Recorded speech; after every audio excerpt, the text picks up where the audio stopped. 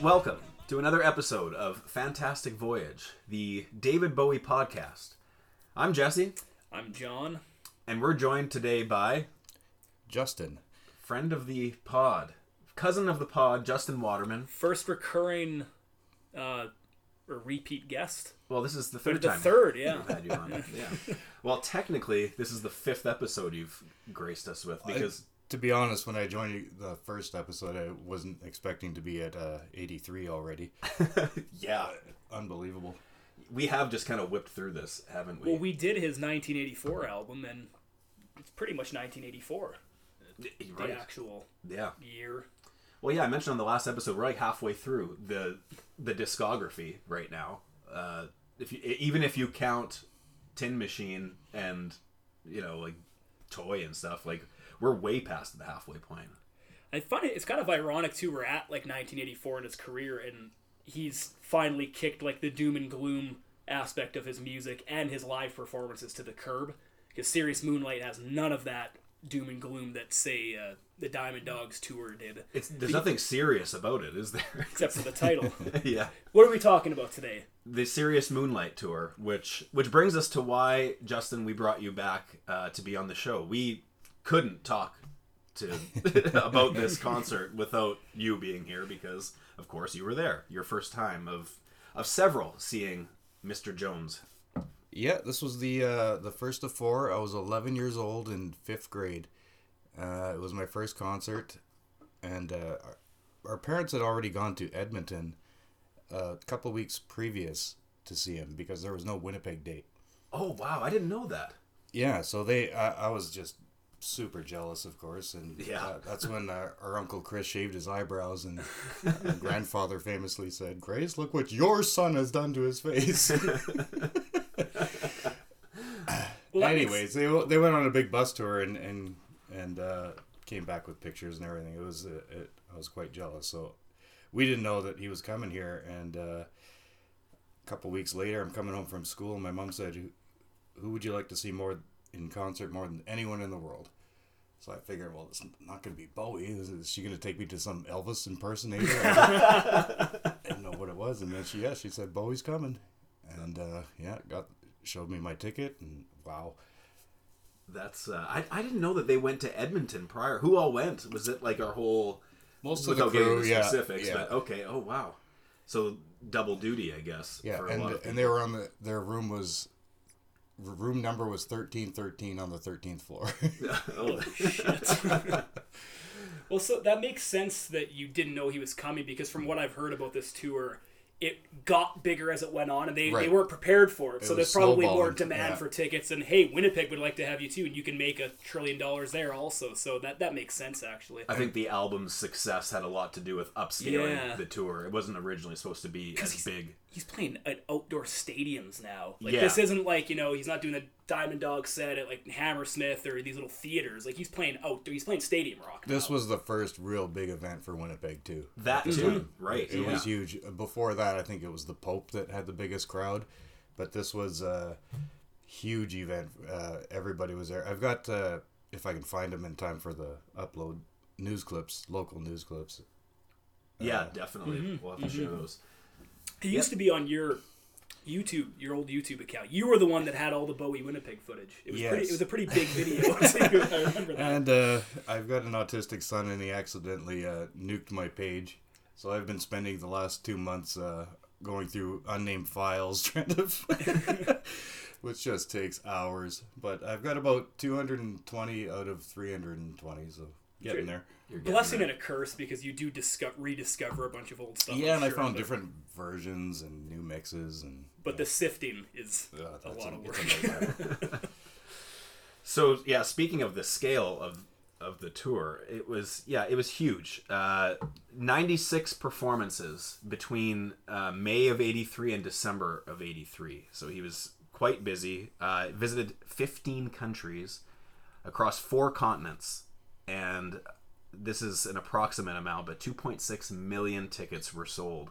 And speaking of the size of the show, of the shows, there was one performance which was just him. It wasn't a festival, because there was a festival that had like over like 200,000 people there or whatever, but that was like a bigger thing.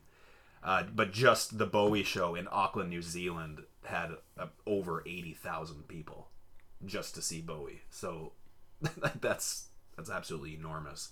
And yeah, definitely the biggest thing to come to Winnipeg at that time. That was at the old Winnipeg Stadium, which no longer is with us. Very sad to see that place go. A lot of good memories there. Yeah. We have this new, huge, fancy, beautiful, state-of-the-art type stadium now that nobody likes because it lacks the character. It's very on brand for Winnipeg too, because they were supposed to finish it 1 year and it took like an extra 2 years, and even then there was concrete falling from it. It's like it's and Winnipeg is sticks like it's. Ugh. We have a very self-deprecating sense of humor, and it's reasons like this. And it's still a vacant lot from what they tore down when our arena and stadium were right next to each other. Couldn't be more convenient. Right. We can't have this. They have like a Marshalls kind of there now, like a Marshalls and Homestead, but then they have like a Marshalls also like next door. So it's like I think they finally added something. In case you missed it. Yeah. Isn't that a big gym now? Like I think it's actually it's a giant Marshalls / HomeSense, and there's a PF Chang's in the parking lot also. But that's it. This is where we saw Bowie. Yeah. PF Chang's. I've still got the T-shirt from the '83 concert too. You wore it when we recorded. Yeah, that's first right. Episode. I still fit it kind of, which is I don't know if that's good or bad, considering I was 11. But on the back of the shirt, it's got the crisscrossing of where he's going, and it says Edmonton, but it doesn't have Winnipeg. Oh, so it wasn't added in time for the T-shirts. Mm-hmm. So, an interesting note on the T-shirts. I was watching recommended viewing for anybody following along. You're gonna say Ricochet? Ricochet. Yeah, I know where you're going with this. So the Ricochet. So it was a documentary filmed. It was supposed to be in the style of Cracked Actor. I guess I'll get into it a little bit. It seemed a bit forced compared to Cracked Actor, which it seemed like they just had to roll the camera in 74 and things were happening. There's dogs walking across the street, cops freaking Bowie out, and this is just more of the camera angled from the floor and letting him walk by. Right, yeah.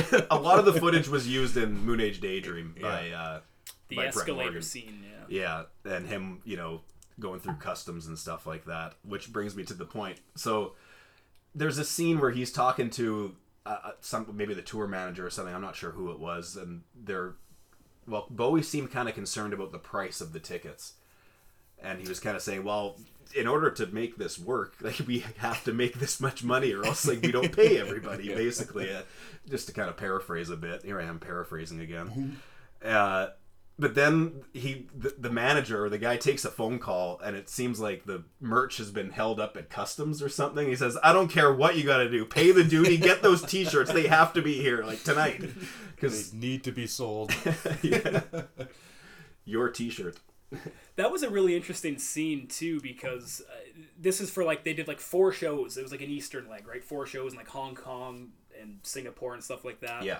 And then right before that bit, that tour staff or whoever he is, he's talking about how, we might not even break even here with the ticket pricing because compared to the wages in this country, the tickets are way too expensive, but we also can't charge them any less. We're guaranteed to lose money. And it was just kind of very interesting to see them. This is uncharted territory for them, right? They're going all the way. $20 in Winnipeg, and that was huge. Wow. Even in the news clips, I can't afford $20 for a ticket. Well, and then the poor kids in Hong Kong, they were trying to... There's a scene, they kind of have that one guy... kind of the narrative of the show, or of the documentary. Yeah. It's this guy trying to... This kid, he's selling his records because he can't... And he's in a great little 3-piece band. They're doing Ziggy. Yeah, and some kind of tight, even smaller than where we were jamming the other day. They were playing in a closet. And they were great, though, especially that drummer. But the drummer messes up, and then he goes, oh, sorry, guys, I gotta go to work. Yeah. And what else I thought that struck me is that... They're in a Bowie documentary. Are you going to the concert? No, I can't afford it. Yeah. Somebody spot this guy a ticket. Yeah. He couldn't book off work, dude, for his big... You're in this Bowie documentary, and you got to cut your one song, midway through the second verse. Oh, that was great. But, I mean... Yeah, so was like not to make light of these people not like really wanting to go. I also wonder if they were acting to illustrate a point. Like, I think so. This is the state of where we are. This is what they have to do, because obviously, if David Bowie's there and there's cameras that cost $1 million, they'd lend the guy his $10. He wouldn't have to pawn his David Bowie albums off to go see David Bowie. I feel like this band got in. They let them in. I think they might have been like picked, like, hey, we need to film some scenes for this. Let's get them on the show. Yeah. Hey, I mean, I haven't looked them up. Yeah, let's get them on. It's kind of relevant right now.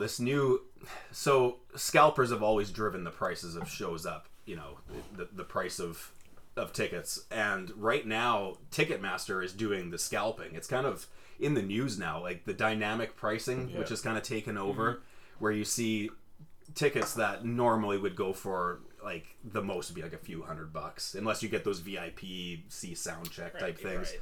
But now they're going for like $600-$700 from Ticketmaster directly, and pre-selling at a higher price is just criminal. Yeah, that's not fair to anyone. Well, yeah, and I find too that if you buy tickets pre-sale or early, like on the day that they drop, don't look later, because you'll find better seats. It's like they get all the best the fans that need to make sure they're there. They get those tickets in decent seats. Like, got it down to a science. Yeah, and then the average fan who the day of is looking for tickets, and they go, oh, third row? Yeah, I may as well. Well, we'll obviously discuss later, but in '87 in the Glass Spider, I had nosebleed tickets, and my friend and I walking by, and rush seating gates opened. I ended up front row. Yeah, that doesn't happen anymore. Yeah. Oh no, I can't even sit in an empty seat in the lower bowl at a Jets game without ushers like jumping like John Wilkes Booth from a balcony to tackle me to not sit in the more expensive seat. Yeah, they've gotten a little more uptight in recent years. So this was a well-documented tour. There was that Ricochet documentary. It was planned to just be a proper live album, but it never really did get released until recently. There's bootlegs galore of this tour. And eventually, I think the Serious Moonlight Live 83, which was recorded in Vancouver, made it on that Era 4 box set.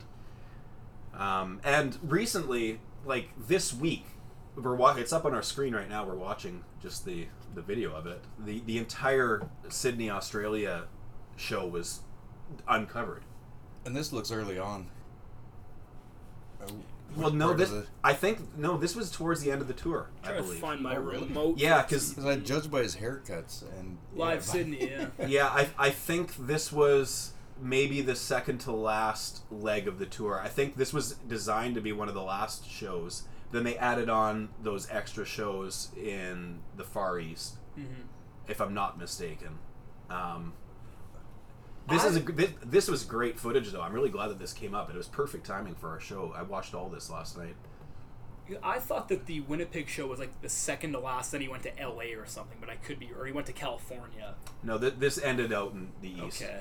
Yeah. Well, it just sounds like whatever you might have thought was the end. Like there was just stuff kept getting added, right? So he complained that it was cold in Winnipeg. Yeah, he put his jacket back on after he usually had it off.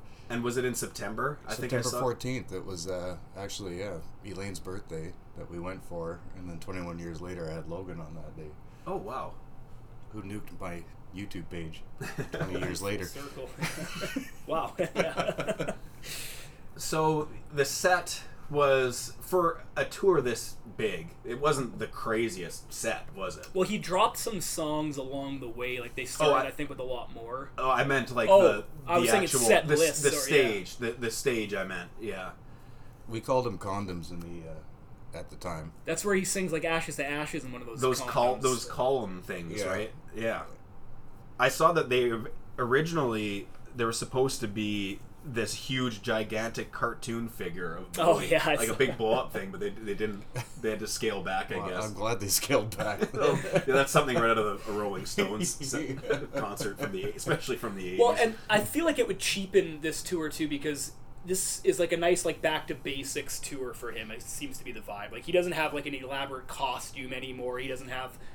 I mean, I guess he does have like the yellow hair, but other than that, he's just like a man in a suit now, right? Like there's no costume, there's no alter ego. This is just the first kind of real David Bowie, or if you will, David Jones tour, right? Yeah. It's a very plain tour. He says that in his on that documentary. He says it's the first time I'm kind of just going out as me. But there's still theatrics. Obviously, he redoes the cracked actor thing, but the theatrics are a little more subtle, and where the average concert goer wouldn't be used to his movements, the choreographing, the costumes that they all wore. It was kind of a parody of the new romantic wave of like Boy George or Culture Club, and like it was kind of they each apparently Bowie had a huge say, or he was part of the design process for all of his band up on stage. They're all dressed totally cool. One of them looks kind of like Crocodile Dundee up there. Well, I think that it's a global representation. Yeah. Well, and then Slick shows up late, just dressed as kind of himself. Well, he was added late. And so it's you know what? That works. It's representation. Maybe let's get to why Slick was added. So Stevie Ray Vaughan, who of course played the lead guitar on Let's Dance, was originally supposed to be the guitarist on this tour, but during rehearsals, which started in New York and then moved to Texas, where Stevie's from. Stevie joined the rehearsals, and he had I just read a nasty coke habit, and Bowie's camp didn't want anything to do with that. And Stevie had a huge entourage that just wanted access to drugs, and he was going to bring them on tour with them, and Bowie's camp kind of said, no, this isn't going to happen, and I'm not exactly sure what happened. Apparently Bowie wasn't very present during this kind of... He was boarding a flight or something as the game of chicken was happening. Right. It turns out Stevie pulled out. Whether he was booted or whether he did it voluntarily. I've also read that he wanted to do a little bit of promotion, maybe even open or something like that, because his huge debut album, Texas Flood, was set to come out that summer. And he may or may not have been denied that opportunity to do such a thing. I wouldn't be surprised if he was denied that. I don't know. Well, it seemed like he had a lot of things he wanted, and his manager was basically like, look, give him these things or he's gone. And they played the game of hardball with him, and okay, well, we're still not doing it. And then his manager kicked him. He said, okay, we're pulling him. So either he was dismissed, he was pulled, but that is just kind of my understanding of it. And the sad thing was the bass player was Carmine Rojas. Is that how you pronounce it? Yeah. He said it was it was theatrical, very dramatic. He remembers it as like one of the most heartbreaking moments he'd ever seen on the road, because Stevie was left standing on the sidewalk with like his bag surrounding him as like I guess the bus took off or something. And it's like a Simpsons out of a movie. Like there he goes. Like yeah. So luckily he landed on his feet. He had a great career ahead of him, but and luckily for us, we still have like we can imagine what the tour would have been like with him, because we have that great rehearsals bootleg. You mentioned there's a lot of bootlegs. That's one of the better ones. Maybe we can play a clip or something of one of his best. Yeah, I used to have that. licks. It's about 2 discs. You can hear them shaved down songs. And I can't remember which ones they played that weren't added, but it was a good bootleg. I think was Joe the Lion a part of this tour? it was early. Early though. It was one of those ones like you said that got kind of cut early. White Light, White Heat. Or I Can't Explain's another one that I think maybe got cut early, but that's from what I remember from that bootleg. I mean, like the rock ones, Stevie Ray was great on, like Hang On to Yourself. Yeah, that's a good one. I can't remember, but it is kind of shitty to like think like we could have had. He would have been great for this tour, because that bootleg I think really outlines that. But I mean, Earl Slick's a damn good guitarist too, and I love the story about when Slick was because it was like a week before. All of this happened. He was locked in a hotel room a week before this enormous tour is supposed. And he's not allowed to do blow because there's a no drug policy on this tour, which I think is another reason that Stevie Ray was pissed off. He wasn't allowed, because Stevie Ray's the young up and coming rock star that wants to party, and they're like, no, we're clean cut now. Well, and his entourage was definitely had a part. Yeah, Earl Slick apparently had lots and lots and lots of pots of coffee. He was just locked in a room, and he had to get these, like, it was 31 songs that he had to learn in, like, 4 days, which isn't a piece of cake. And then go play takes me a while in front to of take 2.6 million people over the next year. Yeah, because, like, for us to play, if I was to, join in on guitar, it would take me a couple days to learn a couple of songs. So, kudos to Earl Slick for being a better guitar player. He's not just playing rhythm either. Like, if this becomes, once again, for the second time that he's been on tour with him, it becomes kind of the Slick show in terms of the music aspect. He He's got a super Strat. He's got a Floyd Rose on it, I'm assuming, with all those dive bombs he's doing. In particular, White Heat and the beginning of Station to Station. Oh my god. Yeah. Mm-hmm. They have these things called Floyd Roses, which were made in the late 70s, that you can't, despite all, no matter how much you hit your vibrato on the Strat, it won't go out of tune. It just holds it steady. If I were to do that with mine, which doesn't have a Floyd Rose, it would go out of tune. Yeah, he's brilliant on it. Once again, his Strat is cool too. It's like all red, and like the fretboard, the headstock, like it's just all red. It looks really neat. And there's a funny story. So Mick Ronson in Toronto, in Canada, which is great, played one song on this tour.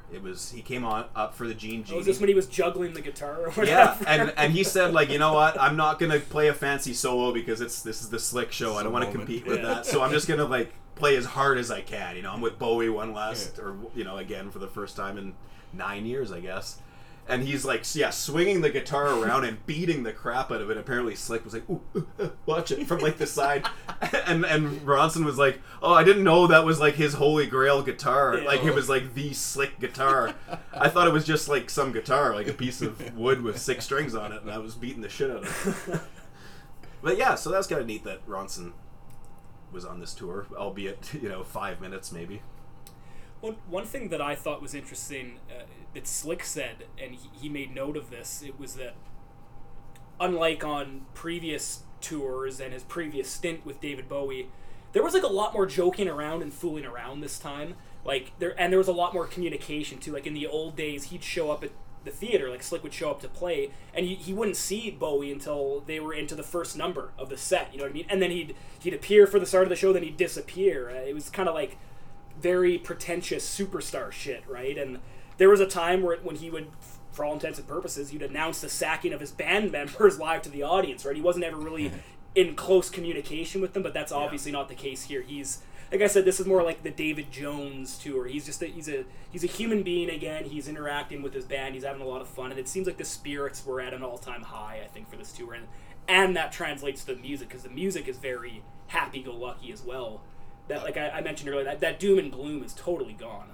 Yeah. I absolutely love the arrangements with the horns. Yeah, so unbelievable. It's perfect for it. Kind of redefined these songs. It turned them into like, some of them were dooming, like Breaking Glass. Right, for example. Breaking Glass is the perfect example. With the horns, I've just got that written down. Breaking Glass. And I think that's Alomar again doing he's the arranger again. He's the musical arranger. The horn arrangements. So on horns, we've got. There's 3 of them: Steve Elson, Stan Harrison, and Lenny Pickett. That's a good name, Lenny Pickett. Frank and George Sims on backing vocals. I'm assuming that they're brothers. I don't know how many SIMMS there would be together on tour. Maybe they weren't. I'm assuming they were. Dave LeBolt on keyboards and synths. He's got a shining moment, I think, during Scary Monsters. The synths. See the one where they have the close-ups of his face and he's making weird, scary faces? Or he's doing that thing with his... making those glasses. Oh, yeah. Tony Thompson of Chic and Let's Dance, of course, on drums. And, yeah, you mentioned Johnny Carmine Rojas on bass. And Alomar was the rhythm guitarist and musical director. Well, yeah, solid band. I had a quote here from Bowie just to talk about, because like those horn arrangements, they really liven the songs up, right? And so here's what Bowie has to say. He said, "Before I've had up to 3 synthesizers on stage, the music had sort of industrial, mechanized or mechanicized sounding connotations to it. That's another aspect I want to lighten up on. The choice of musicians helped because they're not familiar with my music, so they've interpreted it more from a soul-based background.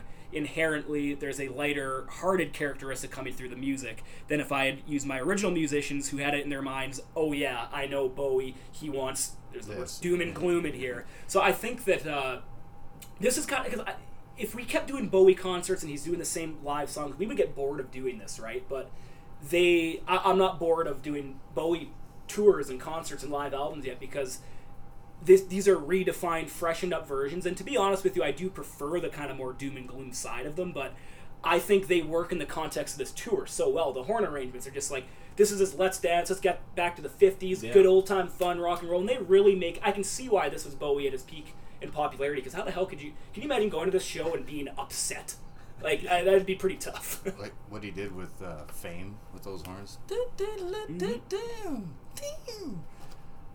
Yeah, that's amazing.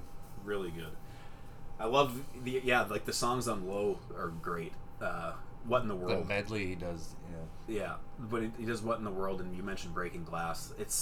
They're such happy, and that we did talk about it on the Low album episode where it was, that is a very juxtaposed set of emotions on that.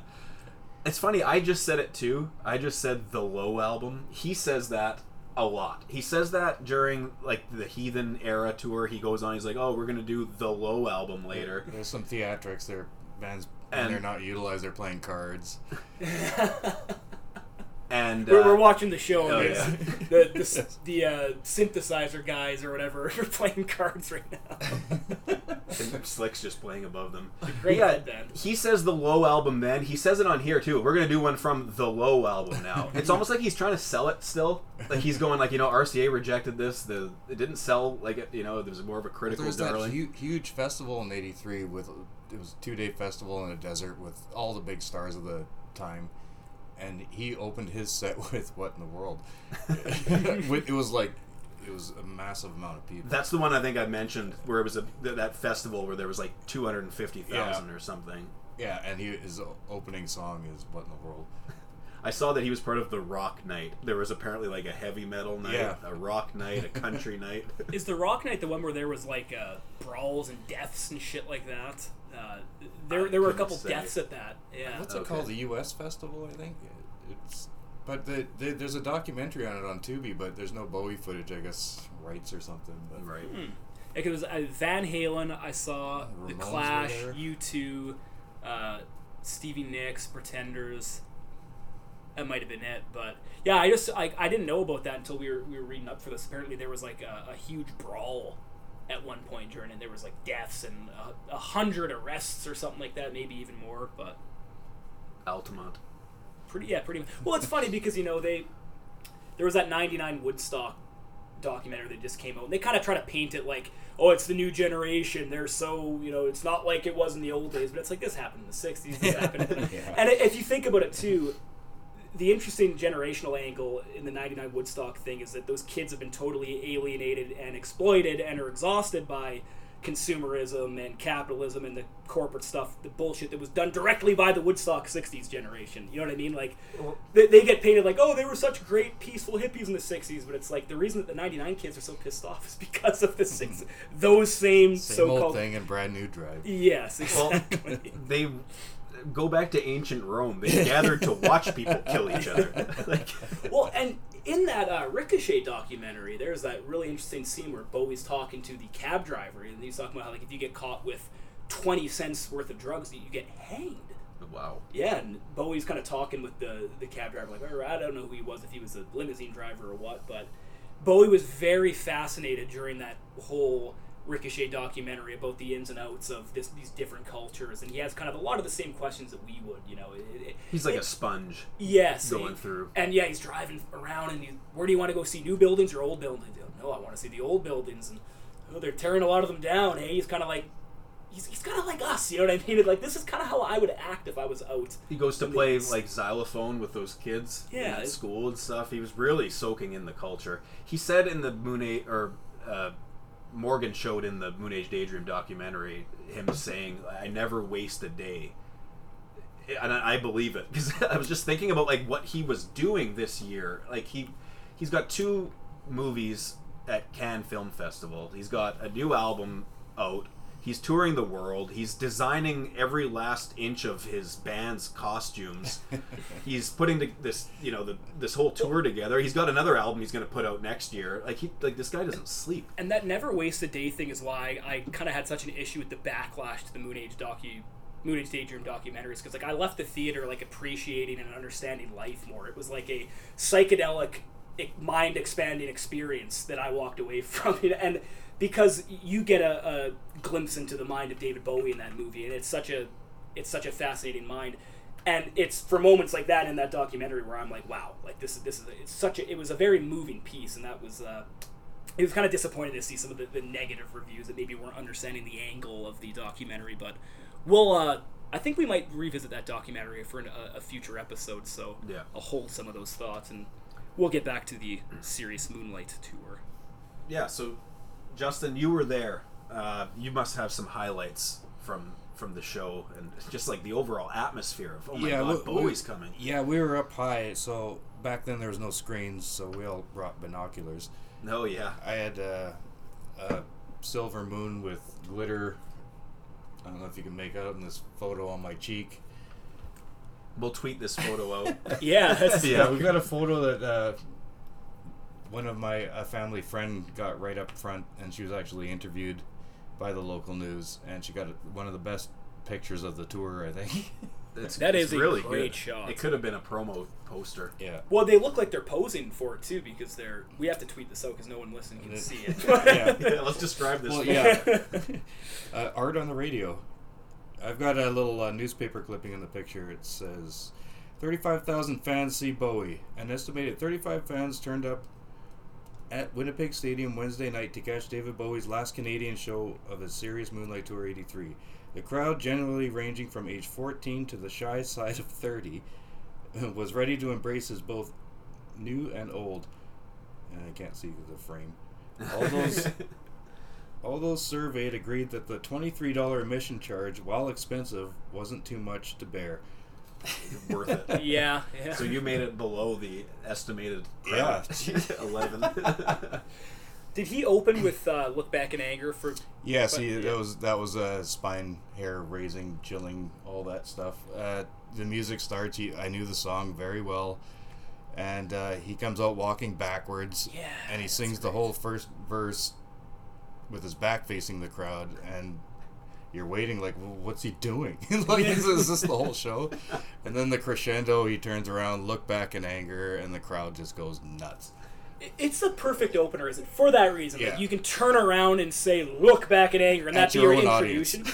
And that's your introduction, turning around and saying, Look Back in Anger. But also because, I think it's his best opening lyric, arguably. You know who I am, he said. I mean, you can't open a concert with a better line. Like, what a great line. I don't know. Because when I was looking at the set list, I don't think this was the initial opener. It was like Gene Genie and Star or something like that. It was like a couple. He did that kind of bluesy Gene Genie intro, I think. And then it goes into another rock song. Was it Star? I can't remember. But then eventually he goes, no. Look Back in Anger is how we start this. Like, somewhere along the way, he made one of the best choices ever, which was to open with Look Back in Anger. What an opener. And his opening in the last episode, we just covered Merry Christmas, Mr. Lawrence, and it starts with the back of his head. Yeah. So if you were to just catch the first, It's like seeing him in concert. The first 30 seconds. What's going on here? What's going on here? No, Bowie's dead, just like, Paul's dead. He wasn't looking at the camera at the beginning of those two things in 83. Yeah, I haven't even been able to listen to that episode yet, but I'll look forward to that, maybe even tonight. Because I love that movie. That was big at the time, too. It was tough being a Bowie fan at this age, though, because we were talking about those festivals. Metal was becoming really popular, and I've always been preaching Diamond Dogs and Ziggy to my friends and everything. Like, this guy's really heavy, and then he comes out with the poppiest album ever. And I'm walking around Sisler with a Scary Monsters back patch and everything. And Dylan still has that. And he's coming out with the most poppiest stuff, and I'm trying to explain, no, there's more to him than this. And that was during the weird experiment Sisler did with let's try grade 7 to 12. So Sister's the high school that all three of us happen to go to at different times. Yeah. So that experiment failed miserably. People went to jail. Teachers and students. It was just... It must have sucked for you too, because he does the pop album, and at least it's successful. Everyone kind of likes it, but then he follows it up with Tonight was just a kill me now. And then after that, it's like, come on, I was right. Yeah. Like, he was great. Yeah, I was Aladdin Sane that year for the 83, and then was it 85? Anyway, I was the genie from Blue Jean for Halloween at Sisler at our high school, and that didn't go over very well. Are those knickers are you wearing? Yeah. So yeah, that was other highlights of the show was our Uncle Chris popping the world balloon. Oh, yeah, there's. So I saw that on stage here. So he popped one of those. Yeah, he was right up front, and we all watched it, and all of a sudden it explodes right in front of the stage, and Bowie laughs like he's never seen that before.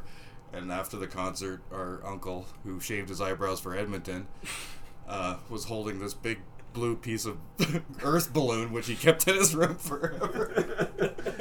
He's like 6'5" or something, so I can picture him in the middle. Oh, what? So there was that. We had Rough Trade opening for us, who were a Canadian band known for a controversial hit, High School Confidential. We were a little let down because Edmonton had the Tubes, and they had She's a Beauty out that year. I think that was a huge hit. So Rough Trade, is that what the record label's named after? Oh, I don't know. Because Rough Trade is like one of the best like labels out there. It's like Parquet Courts or are signed to them. That would be. I'm gonna look into that. Look at yeah. Actually, the song kind of goes with our grade 7 to 12 experiment. You'll know it if you hear it. Apparently, Bowie was in great shape, thanks in part to training like a boxer. So he took that seriously. That cover. We were wondering about that when we did the episode, yeah. And apparently he was doing it for his stamina for the show. Yeah.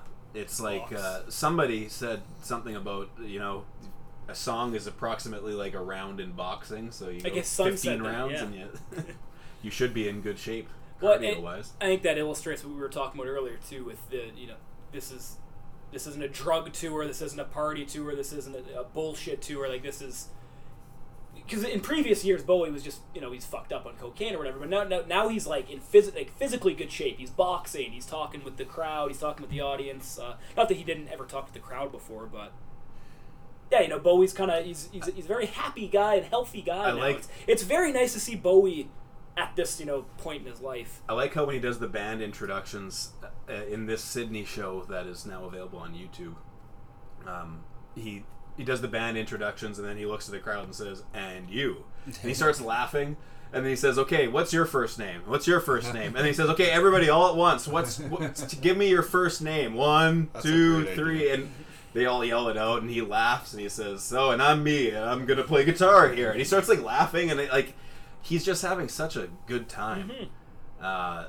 There's a couple of moments too where Carmine and Carlos are on stage, and they're just kind of like goofing around and dancing, and like here it is right here, we're watching it. Like they're doing shuffle steps and stuff, and and you know what, so I have never been a fan of the song Let's Dance, but I kind of got a newfound appreciation for it, like going through all this footage, because there's something about like when the song comes on, first of all, the crowd just erupts. Like I've never all the Let's Dance songs on this album, if you listen to the live albums or you watch the performances, the crowd just goes fucking crazy when the Let's Dance songs come on. And I got this newfound appreciation for Let's Dance, because when you're watching it, you see how the crowd reacts to it, and you just see Bowie's face. He's pointing at the people in the crowd, he's smiling, he's laughing with them as he performs, and it kind of tugs at your heartstrings when you just think, like, God damn, like, this was the little chap from London who was doing mime and singing Rubber Band and trying so desperately hard to make it. To do this. To do this exactly. Right. And here he is playing in front of, what was that one crowd he played in front of? Like 80,000 just for him. 80,000 just for him, 150 for the festival. Like, it's just... Well, like, I don't know the population of Auckland or of New Zealand total, but I'd like to see the percentage of people that were at that show. It's like Green Bay has, their stadium holds more people than the city holds. You know what I mean? Like, there's more Packers fans than there are people that live in the city that they play in. Like, that's a very high percentage. I feel like this Bowie. Do you have the numbers there or no? No. There's probably like, I don't know. There's probably well over 1 million people in that city. 10% of them showed up. That's pretty big. Well, are there so what are some of your favorite songs from this? Like, have you listened to any of the? Oh yeah. My daughter Maisie, she's 2.5, and she for whatever reason about half a year ago, or bit more. She fell in love with Bowie at Live Aid. It was just, it was on and she was just into it. And then, I couldn't listen to those 4 songs much more because it was like, oh boy, I've heard these 100 times. There's more from this era, like trying to because she needs to be live. She's very, she's got a very high vocabulary for a 2-year-old. Got to be a live version, Dad, live version. So I showed her this whole thing, and I've listened to this like inside and out. You know what? They're all just very solid. If I had to pick a favorite, I don't even know. I'll tell you which ones don't maybe ring as well as they sometimes do. Not particularly the best version of Heroes or Life on Mars. They're not designed to be played like you were just mentioning how perfect Let's Dance is in this scenario. Mm-hmm. Yeah. I get you're going to do your great all-time perfect slow song for these tours, but I mean, it's far from a bathroom break. Whereas Fame and Young Americans are through the roof. Right. Well, yeah. And also, like with Life on Mars too, for that song, I prefer like his high-pitched English accent that he does on the album. Here, he kind of is maybe starting to lose that a little bit. He does a very low register for Life on Mars. He's kind of a wonder if you'll ever know instead of wonder if you'll never know. Like I prefer the latter. I think Carson show in 80 was the last time he hit the falsetto. And this is 83, right? So he's kind of lost a little bit of the magic that made a song like Life on Mars, I think, as special as it was. Not that this performance is bad, but I definitely agree that of my least favorite performances, Life on Mars, which is like my favorite Bowie song, or one of them of all time, is kind of like my least favorite moment of the show. But I feel like that's... Sorrow comes across real good, though. Yes, it's a great follow-up. It's almost a bit of a medley, the way he does those two. And it's Sorrow... And I think what I was trying to get at earlier, too, is I don't think necessarily that the slow songs don't work for this tour, because every now and again you do need that bring it down. Yeah. It worked for Sorrow, not for Life on Mars. Sorrow I think is actually... It's a bit more upbeat. Yeah. Yeah. And I guess because this is a very horn-heavy album, or horn-heavy tour... It's the perfect... The horn, yeah, it like Sorrow just mixed well with everything else that was going with this tour a lot more, and that is one of the better moments. Because this is like the greatest hits tour, right? He's doing hits again, and he's got such a catalog at this point. Like, this is over a decade's worth of hits now. And even some of these songs, like you said, What in the World earlier, Breaking Glass, like Sorrow I don't think was a big hit. Like, some of these songs aren't even big hits, but they're just such great commercial songs still, anyway. Because Bowie's one of those artists that, let's say he's got 15 greatest hits, he's also got, like, 80 great commercial songs that anybody would love. Well, if this is the hits tour, he left half his hits off. Yeah. Like, there's no Ziggy, there's no Suffragette City, there's no... He does Space Oddity, but... And he kind of... Throughout the tour, he drops Ziggy ones more often than not. Like, the songs that get dropped tend to be Ziggy period ones, from what I remember. And he replaced them, Star, Hang On to Yourself, there might be a couple more. I think Star's on this, so maybe he brought it back, because this is one of the last songs of the tour. I do remember hearing a quote of him saying, like, I just couldn't do that Ziggy shit anymore. Like, he couldn't, like, he was too old. Like, he was like, he didn't have the energy for it anymore. Well, 9 years later. Yeah, and a lot of drugs later. I mean, I'm not shocked. What did he do from the album?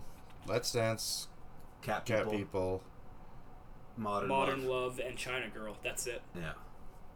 That's about right. That's half the album. Yeah, probably good choices. The only other song I think might translate would be Shake It. Yeah. I would have loved to have heard a live version of Shake It. Yeah, Shake It would have been good. We championed Shake It on our podcast. I don't know. It's one of the better songs on that album. It says a little bit about the album. I like it better than Cat People. And you know how, like, this show rekindled my love for Let's Dance. Or not rekindled. I never really had a love for Let's Dance, but I kind of, appreciate it a little bit more in this environment. Cat People wasn't saved by this environment for me. When Cat People came on when I was watching this concert footage, I was like, I was bored again. I kind of don't like that song. And this concert. The soundtrack version is 100, but the soundtrack version is superb. Superior. And I think that maybe is why I hate hearing all these renditions of it, is because that version. I do love the guitar lick though in the Nile Rodgers version. The intro, the doon doon doon doon doon doon. That's real. But then it goes away. And it's a small percentage of the song. Downhill from there. Comes back later, and then it goes away again. I used to have the extended mix of that in '83. I can't even remember what it sounds like. There was a lot of really cool dance mixes and remixes and every artist in that period was doing that dub mix and remix and all that. It was supposed to be like released as an album, I think. Maybe it had limited runs or something, but once again, the Bowie Era 4 box set compiled a bunch of them and put them out. I think Shake It was on that one. Yeah, there's a mix of that along. Then the majority of them though are from Tonight and Never Let Me Down, I think. Maybe a couple singles, I don't know. Did you notice when they do Ashes to Ashes, that's one that kind of gets a little bit redefined. The bass line is a lot different during the performance. Like, usually the bass is going boom, boom, boom. It's slapping. Boom, boom, and it's kind of going up and down. Here it's like a lot more textural. It's just boom, boom, boom, boom, boom, boom, boom. Oh, does Carmine not slap on it? Not the version that I listened to on the way here. It was like I said, it was like a lot more rhythmic and textural than it was melodic. And I prefer the album version and all that, but it was nice. It was very cool to see a very integral part of the song kind of redefined. It was a that's what live versions are all about. It's you did it this way once. If you want to listen to it that way, listen to the album. And I feel come to the show and see something cool and different, which he totally dives into the next decade, which. Can't wait to get into that. Yeah. But it's neat that, I mean, you can go all the way back to how totally different, what one was it? Panic in Detroit is in the Diamond Dogs tour. Oh, yeah. It's just like totally redefined. Panic in Detroit, I think I said, is maybe my least favorite song on Aladdin Sane, but it's one of my favorite songs from that tour. You don't that's the best part about another live one music. that they liven it up a bit. It's maybe a with little horns. flatter. Again, as Justin said too, you add horns to a song and sometimes it's just the perfect spot. I feel like they might have amped the rhym up. The drums might be a little busier. Did. Yeah. Because the drums are kind of more like Congo. Is that the one with a 20-minute drum solo? Yeah. Yeah. Which I wasn't hugely impressed with. I'm not into drum solos. When I'm into them, they gotta be like more hypnotic or something. That one was just kind of, I do seeing them, but I just don't like listening to them after. Yeah. Right. It's like you go to the show. Yeah. Oh, cool. Go to the bathroom. Come back. How often do we listen to the key? Sorry, all the drummers way through out there. From the Guess Who. Any Guess Who listener or fans out there? That's one of the most underrated psych jams of that period, though. Key is a great Guess Who song. Check that song out if you're listening. This is the Winnipeg episode. We're talking about the show. There's the Guess Who. When he did one of those East performances, when I can't remember where he was. He might have been in Hong Kong, but he did Imagine on the anniversary of John Lennon's So that death. was actually the final show of the tour, and it was actually Earl Slick's idea, who also played with Lennon on Double Fantasy. We should do a tribute. Milk and Honey. Yeah, he said we should do Across the Universe. They rehearsed Across the Universe, and Bowie said, if we're going to do it, let's just do Imagine. Which wasn't quite as, memeable back then as it is now. But it's interesting because I do think Bowie did a decent job. Yeah, I thought so too. Because I kind of have a lot of thoughts about the song Imagine. I think it's a fantastic song, but I also hate pretty much every cover that I've heard of it. Other than this Bowie one I didn't hate. And I also hate most songs that are cut from the same cloth as Imagine. Like a song like Imagine, it can come off as very hokey, right? It's a rich celebrity telling you imagine no possessions, telling you how to think.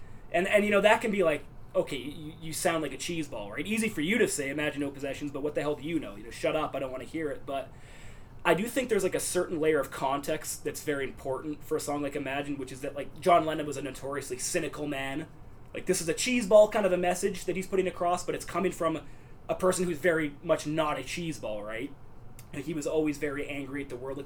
What's that Yellow Submarine demo that just came out where he's going, in the town that I was born, no one cared. No one cared. So that layer of corniness is missing, right? Because of who it's coming from. John Lennon's on a cheeseball, a very cynical man. But then there's also kind of how he delivers his message. He rids himself of ego, and he does the song very gently on the piano with no in-your-face lyrical flourishes, right? Most covers go wild, imagine all the people, they're going, they're trying to make it all epic and that, and they make it about themselves, which totally strips the spirit of the song away from itself. But Bowie doesn't do that. It's Bowie fucking got Imagine more than nobody has ever gotten that song, but he did. And imagine it's kind of like, it's like the truest socialist anthem. It's like not one person or one thing is greater than anything else or can outshine the other, and the other covers always miss that. But Bowie had a kind of like an understanding of John Lennon. There's that great clip of him where he's talking about him, where he says that, you know, John was one of the brightest, most quick-witted men I ever know. He was a very earnestly socialist man. He's one of the most socialist men I ever met in my life, and socialist in the true definition, right? Like, not like a fabricated political sense, but a real humanist, I think is what he called him. And so I just feel like Bowie is like the only guy to cover Imagine, because he's the only one with like a real understanding of John Lennon and that song, and he didn't ruin it. I mean, bravo to Bowie for not ruining Imagine. If anyone's entitled to cover it, it would be him. Yes. Well, he also covered Mother in the 90s, which that's a hard one to pull off, and I thought he did a decent job of it. It didn't feel... I mean, it can't come from the same place that Lennon obviously came from, but I thought he... You know, that's a very risky song to cover, and he also did a great job of Trying to Get to Heaven, the Bob Dylan song. That, like, two of my favorite songs of all time, I might add. Right, yeah. That aren't necessarily popular choices. Maybe Mother, but certainly not Trying to Get to Heaven. Yeah.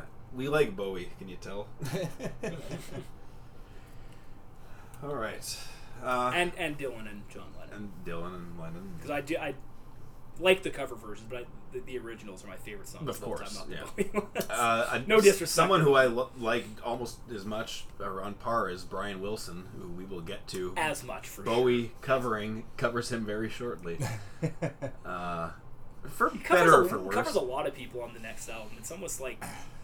I wonder when the internal conflict, how soon after the tour, or if it was happening during the tour, that where he's started getting confused of, am I a people pleaser or am I an artist? Well, that's what's interesting. That's interesting, yeah. Because he's now playing to an audience that like he'd never imagined he'd ever conquer, right? Which, it's a blessing and a curse. On one hand, it's great. He's played to nearly, I think it was like 3 million people on this tour, right? Like close to, and he sold 1 trillion records. But as Bowie put it many years later, I have the quote here, as he said, he suddenly didn't know who his audience was, and worse, he didn't care about them. So it's like, in years past, there was a greater degree of intimacy, right? Like, it's not like David was just some cult artist who was strictly underground, but there was more of like a mutual understanding in place between him and the audience, and I think connecting with that audience is a huge ingredient in the David Bowie magic. So now that he's lost his understanding, or that connection, or whatever you want to call it, now that he's lost that, he's also sort of lost his sense of artistic direction, right? He doesn't really know where to go from here. Whereas before, he always had a plan. Every album had this concise sound and a vision and an idea that he mapped out and he executed for this very personal audience, like the Sigma Kids, right? But Tonight is almost like an album just for the sake of making an album. He's doing covers. There's a disconnect between him and the people he's making it for because he doesn't even know who they are. I think this tour was, like I said, a blessing and a curse on the extreme ends of both spectrums. How long between the end of the tour and till he went into the studio? Not very long. He should have had a break because this was way too big of a tour, right? Yeah. Like, this had to have been exhausting. So, okay, I'm going to look it up. I know it was quick, yeah. I'm curious to hear what the specific time is. So the tour ended in December of 83. Ooh, Tonight comes out 84. It must have been quick. He recorded it, May of 84 in Canada, in Montreal. Yeah. What was he doing early 84? Was he still busy at all? Not writing. Well, that's fine. Well, I shouldn't say that because one of my favorite Bowie songs does come from that time, but we'll save that for the next. It's probably the same as mine then. Yeah. So 5 months to come off this mammoth tour, write an album, and so he wasn't feeling that. So okay, we'll do covers. He wasn't really into the production, so. But we're getting ahead of ourselves. I just wanted to know the time frame. But it is a very interesting talking point because that is where we're going next, and it's like you can kind of see it's not blatantly obvious quite yet, but the roots are in place for why the next couple of albums are maybe going to be not as most popular, right? I mean, and like whatever you think of Tonight or Never Let Me Down, maybe you like them, maybe you think they're underrated, but a large amount of people don't agree with you, and I think it's that disconnect we were talking about. He doesn't know who his audience anymore. I think that's the reason why.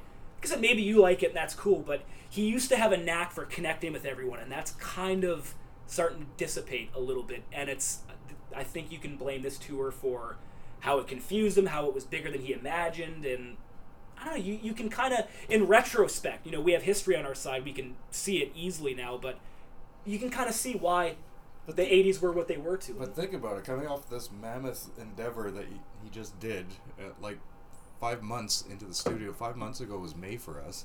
Mm-hmm. Yeah. I didn't accomplish tonight in 5 months. And if he truly isn't skipping any days, it's not like he was just sitting around doing nothing. I'm sure he was doing stuff still. Mm-hmm. I can't picture him relaxing. Although I guess he does kind of. Did he do Iggy's album in between? Yeah, and I think he did something. That was 86. That was later. That was later. Yeah. I feel like he had to have done something because from what I remember reading in Bowie books over the years is that there just wasn't enough of a break, and maybe even the 5 months is just enough for it to not have been long enough. Technically, it's only 4 months. At the end of April. Well, you know what this feels like to me is this is like the final crap roll where it goes in your favor. Everyone's gathering around the table now. Good. Everybody's at the show. You got 80,000 people in New Zealand. You're in a nice powder blue shirt rolling. Come on, Snake Eyes. And fucking Snake Eyes happens again. And then tonight is the next roll. And everybody's like, oh. The dice dice don't even land on the table. And then well, to finish my metaphor, and I may champion Never Let Me Down a little bit. It's like you said, people aren't going to agree and say that this is a great album, and I'm not even going to say it's a great album. It's far from a great album, but I kind of like it. But that's it. I'm not going to say this is like an album that people need to check out. But it's like now nobody's paying attention anymore because you had that dud dice roll, and now you roll something again, and it's like, hey, this guy's cold. Let's go to the next table. Yeah. He's winning. Hey, yeah, and it's it's Never Let Me Down is kind of like the hey, that's it's something, but there's bigger things. Once again, I'll never forgive him. This was all happening during my high school formative years. We were trying to. Tin Machine came out at the end of grade 12 or something. I'm like, I told you so. This is like a voodoo doll for you. You're getting like, oh, stop.